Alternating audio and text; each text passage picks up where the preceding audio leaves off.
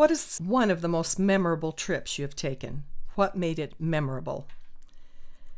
The year was 1984, and I felt it would be a great idea to take my 6 children to Mexico. I wanted them to see the Mexican culture, which is very much like the Latin American culture that I grew up in. Kristen, Sam, John, Joseph, PJ, and Cassidy all went on this trip. I was 6 months pregnant with Nathan. We went as a family, but Joe was only able to stay one of the 2 weeks we were there. The first week was great. We went to the beach, swam in the hotel pool, and ate fruit and pan almost every day.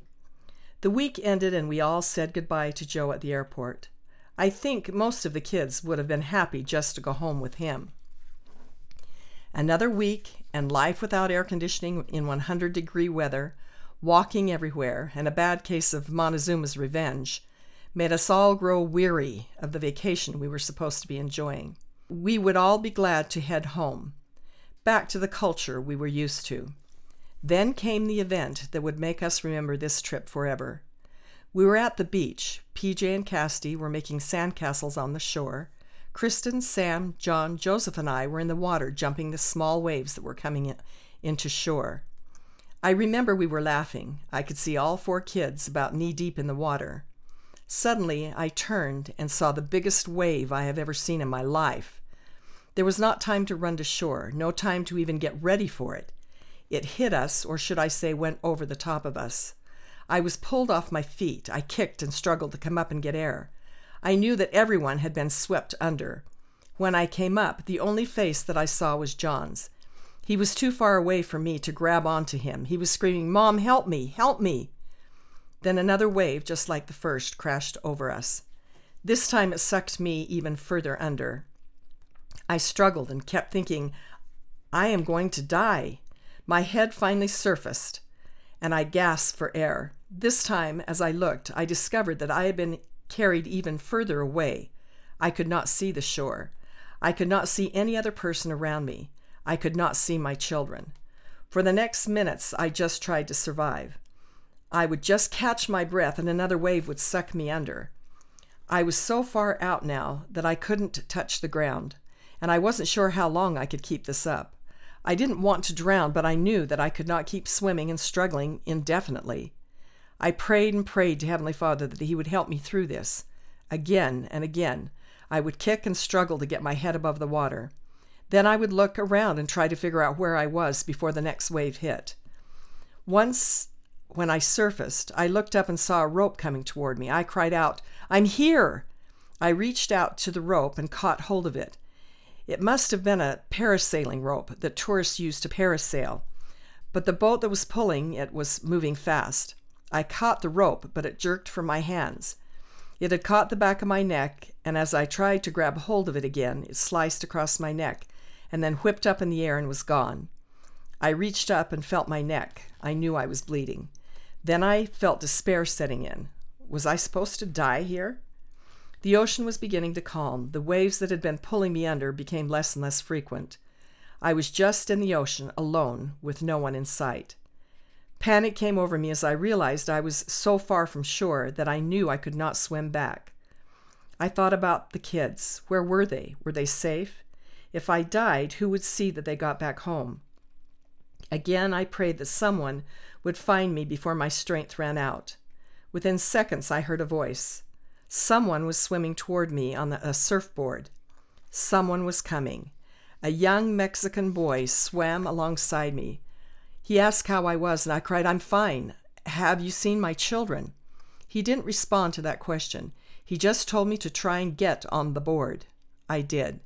He began to paddle and move the board towards the shore. I just kept asking him if he had seen my children. He continued to ignore my question. I prayed, "Please let my kids be okay. Please let them be okay." Over and over. I prayed all the way back to shore. It took us about 15 minutes to get back to the beach. As the shore came into view, I realized that no one was on the beach. It was completely deserted. I asked, "¿Dónde están mis niños?" Where are my kids?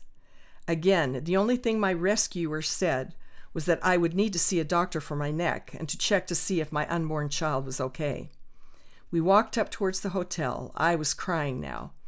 I didn't know where my kids were. I didn't know if they had survived. My neck was bleeding, but I didn't care. I just wanted to see my kids. Then I looked up ahead, and standing on the stairs that went up to the hotel were 6 small figures. Kristen, Sam, John, Joseph, PJ, and Cassidy were all standing there waiting for me. They were crying too. I ran, and when I got to them, I hugged them and kissed them all. I hadn't lost them. They took me to see a doctor who said that my neck would be fine. The baby inside me was fine also. I then took my 6 children and went back to our hotel. Everyone was quiet and subdued. We sat on the bed, and each of the older children told me how they had felt as the first wave went over us, and about the horror they all experienced when I was swept away and they could no longer see me. I wondered if we would ever go back to our normal lives again. Sam looked at me and asked, "Mom, if I had died, would I be good enough to go back to Heavenly Father?" It was an honest question filled with real concern. Sam had just been made a deacon. How many 12-year-old deacons have a chance to reflect and evaluate their lives to see if they are worthy to live again with Heavenly Father? I put my arm around Sam and assured him that he had been a very good boy and that Heavenly Father loved him. Yes, he would have gone back to Jesus. We all sat very quiet. Everyone was exhausted from the fear and trauma that we had experienced. I reflected on my life. Would I have been good enough to return to my Heavenly Father? Would I have been ready? I knew that I certainly was not a perfect mother to these children, far from it. I knew that I was impatient with them, sometimes even mean to them. I knew that I should and could do better. We boarded a plane a couple of days later to return home. That is another story to be told later. I knew that we all were a little different now, a little more grateful for our lives, a little more grateful for each other, and certainly grateful that Heavenly Father had heard and answered our prayers. I vowed that I would be a better mother. We make those kinds of promises when we feel humbled and full of gratitude. Gratitude to Heavenly Father, who actually does hear and answer our prayers. I am not sure that I've lived up to that vow. I know that I've made many mistakes along the way. But I also know that because of this experience, I've felt closer to my Savior. I know that He loves me. I know that He died for my sins.